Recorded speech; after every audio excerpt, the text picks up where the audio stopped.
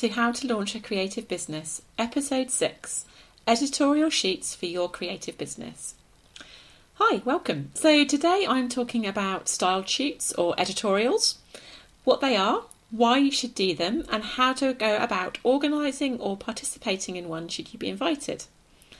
So first things first, I want to be really clear about what we're talking about today. So the difference between a brand sheet and a collaborative styled sheet initially. So a brand sheet is for you, so you should expect to pay for it from the photographer, a stylist if you need one, makeup artists, models, hiring of any other elements like furniture or, if there's like venue or location fees, for instance. This type of sheet is solely to promote you and your business, and the images might be used in blogs and magazines, as well as on your own website and social media for PR purposes. Collaborative sheets, however, are usually organised by one or two people, but with the team, everyone gives their time in exchange for the images and everyone shares costs normally.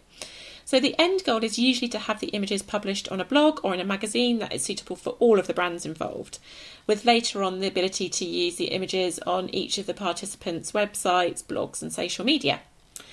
But today I'm just going to be focusing on collaborative style sheets or editorials. So I've been styling and managing these, with things from concepts to mood boards and on the day styling and direction for well over a decade now, actually. So I've had close to 100 sheets featured on different blogs and magazines all around the world. And of course, more recently, I've been photographing them too. So alongside my creative direction skills. I also used to run online courses and live workshops on this topic, and I'm kind of pondering on a new one around this topic too soon, so watch this space. We'll see how that kind of pans out over the next few weeks and months. But anyway, today I am sharing some of my top tips for getting the most out of collaborative editorial sheets, whether you're the one organising it or you've been invited to take part in one. So the first questions to ask always are, well, you're asking them for yourself as the organiser or whether you've been invited to participate, is where will it be published? So this is really core to understanding the purpose of the sheet, which is ultimately to attract your ideal clients. And what do your ideal clients want to see? Where are they and where are they likely to look for it? So, you need to make sure that the outlet that the sheet is likely to be published on is one that your ideal clients are actually reading, they're looking at, they're following them on social media, etc., etc. So the next question to always ask is, who else is going to be involved? Do the rest of the team, do their businesses align with your own look, style and ethos? This is all about building the right team and finding your tribe. So you all need to be on the same page. No one person in this type of shoot gets the limelight. So the aesthetics and client base must be the same or very similar to be effective, so that everyone will get the exposure they desire and the shoot has a consistency of approach, look and feel. So how do you go about building this team? So please don't post in Facebook groups for team members. So for collaborative sheets, I do see this quite a lot still. And unless you're being really specific about who you are looking for in terms of style and content to build your team, you'll be very unlikely to find your dream team by posting a blanket kind of question in a Facebook group. Instead, spend some time, really research and find your perfect team members. Don't be afraid to reach out to people that you really admire, that you'd love to work with. If they say no, they say no. But if you don't ask, you don't get. So if you have a strong brief with a shoot story that really resonates, a good mood board and a real clear direction and idea for the publication that you intend, you are much more likely to get a yes than if you just reach out saying I'm doing a pink themed shoot, for instance. What is special about what you're doing? Why would that supplier want to be involved? So, you need to be selling this shoot, as something that, you just, the intended team member just wouldn't want to pass up the opportunity of being involved in. So does the shoot have a message that will resonate with your perfect clients? So, for example, you see a lot of shoots that really are just kind of based around quite saccharine themes. But often people want to see something that have got more depth. So, consider, things around inclusivity, sustainability, a way that you can show off what can be done that's innovative and different. What, one of your your amazing USPs, how can you show that off to your potential clients? And this is often where Pinterest is not always your friend. So I always encourage my coaching clients and my course clients, when I'm working on branding work with them, is that when you're building any kind of mood board, do not choose imagery directly related to your niche, your concept, or your theme. Try to be really inventive with your inspiration and ideas. So instead, focus on emotions, texture, colour, and the overall feel of what you're trying to create, rather than trying to basically copy or emulate what's been done before. And if you can use imagery in your mood boards that aren't really, really specific to, in terms of exact designs and stuff, it gives people a lot more latitude to actually design something for the shoot that genuinely is really unique and groundbreaking and exciting. And these are always going to get better results in terms of submission and getting publications further down the line, because no one really wants to feature things that have been done 100 times before. So the more unique that you can be, and the more that you can draw inspiration from things around you rather than trying to emulate things that have been done before, the more your chances of success are increased. So, take inspiration from, things like artworks or music, or, all of the things that speak to you personally when you're doing anything of the rest of the work that you do. Where do you get your creative inspiration from normally? Go back to the things that are familiar to you in terms of the things that spark your creativity and your curiosity, and try to bring that story through in your sheets as well. So the end goal must always be to get published somewhere. So, bear in mind that it is really increasingly difficult to get published anywhere unless one of the team is a featured vendor or advertiser on the intended publication. And that's just, the way things have gone over the last few years in terms of, the decline of print especially, although there is a nice kind of niche resurgence in a lot of the print avenues, with a lot of, there's like smaller publications that are, really fantastically focused on specific niches. And so, try to be open to maybe some of the big highlight names in terms of publications and magazines, because often it's the smaller ones that actually have a more engaged readership, and that might be better for you in terms of finding content that is actually really enjoyed by your ideal clients. So think really carefully. Research is always what I say. What kind of common themes and types of content get published in the outlets that you might be aiming for. Basically, you just need to consume as much of that content as possible and get a real feel for what the blog or the magazine wants to show, and also what their readers want to see. The next really kind of big thing that I think often gets forgotten is budget. So every good shoot costs money, and it should always be viewed as an investment. Basically, I always see any shoots that I do, and especially any collaborative ones where, I'm paying to create the shoot, rather than getting paid to photograph it or design it.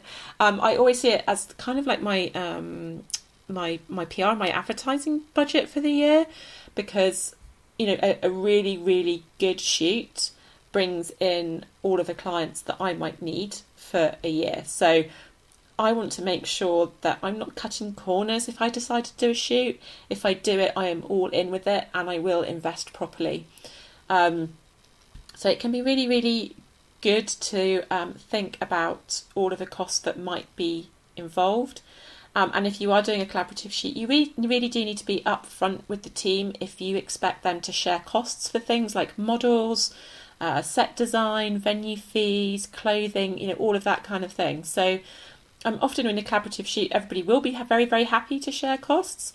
But be aware that not everyone's input might be equal. For example, florists might have to spend hundreds of pounds to design the look you want, and obviously those can't be reused after the shoot; they go straight in the bin. Unlike other things like clothing or stationery, and everything can often be reused in other projects. So, not everyone's input is equal. So just be aware that when you're asking the team to share costs, that you are prepared to be a bit flexible if you want some extravagant, beautiful, floral arch, for instance, that could cost hundreds and hundreds of pounds. So you might not want, in that instance, feel comfortable then also asking the florist to contribute to, say, a modelling fee. But obviously, it's something that you need to decide at a time what your personal budget is, and then also what the team budget might be, so that when you're inviting people onto the shoot, that you're really upfront about that, because it's not very fair to invite people and then sort of, a few weeks down the line when everybody's committed to say, oh yes, and by the way, I expect you all to pay £200 towards costs. So really do try and be upfront as you can right at the start with everyone. And on that note, really, organisation really is vital. Everyone needs to know exactly when they're needed.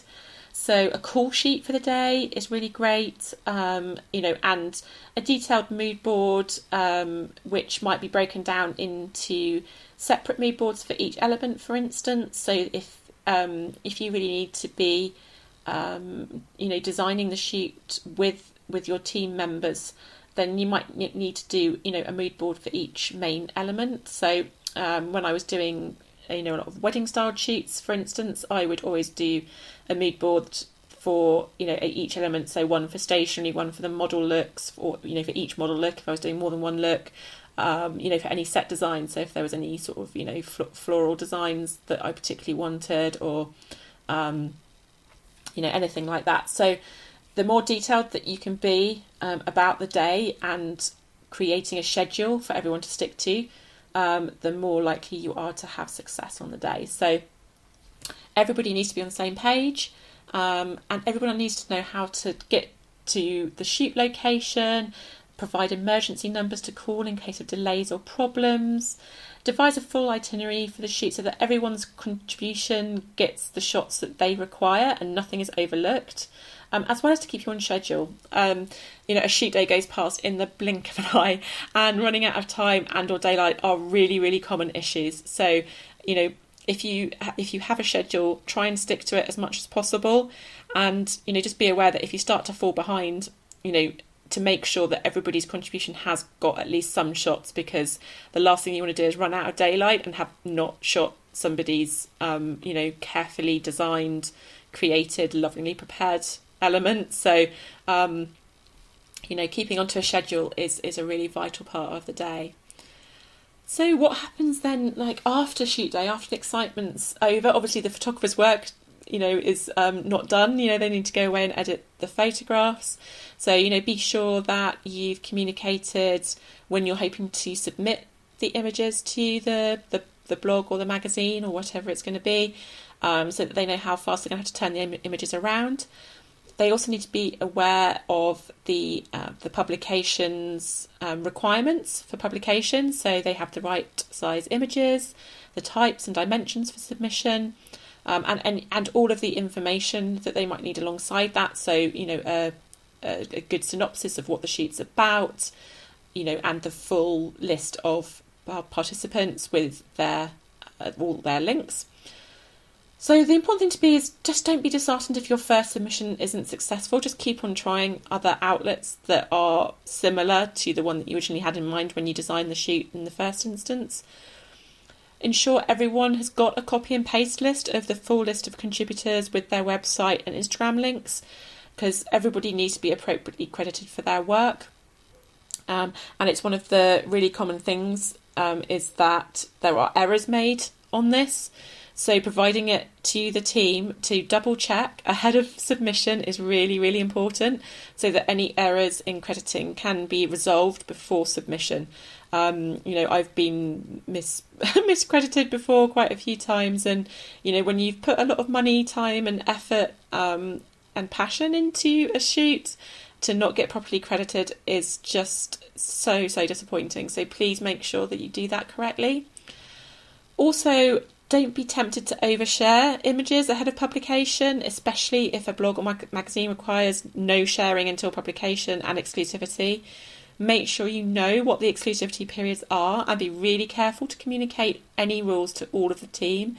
You don't want all of your hard work to be for nothing if a feature gets pulled because somebody's overexcitedly shared something before they're allowed, because that's so devastating. So just really make sure that everybody is, kept in the loop with, however you want to do that, whether you want to communicate it via email, if you prefer WhatsApp, then do that too. But just make sure that everything really is communicated well. I prefer generally everything to be in emails because it doesn't get lost. I find things over social media are very difficult to track, to keep hold of, and ultimately it's where mistakes happen. So personally, I would keep everything in emails, but obviously that's up to you. So once you've got the go-ahead and everything is going brilliantly and you've got a date for publication, make sure everybody knows when that publication is so that they can schedule in sharing and making the most of publication day and beyond. You really want to make that investment work for you and enjoy showing off all of your inventiveness, your creativity and your skill. It's really exciting when things get published, and the buzz that it generates is really fantastic, and hopefully it generates you loads and loads of clients. That's the whole point of it. But there's also the other side of it. It's just being able to maybe break out of your creativity box and try things that maybe you wouldn't do for clients because it might be a little bit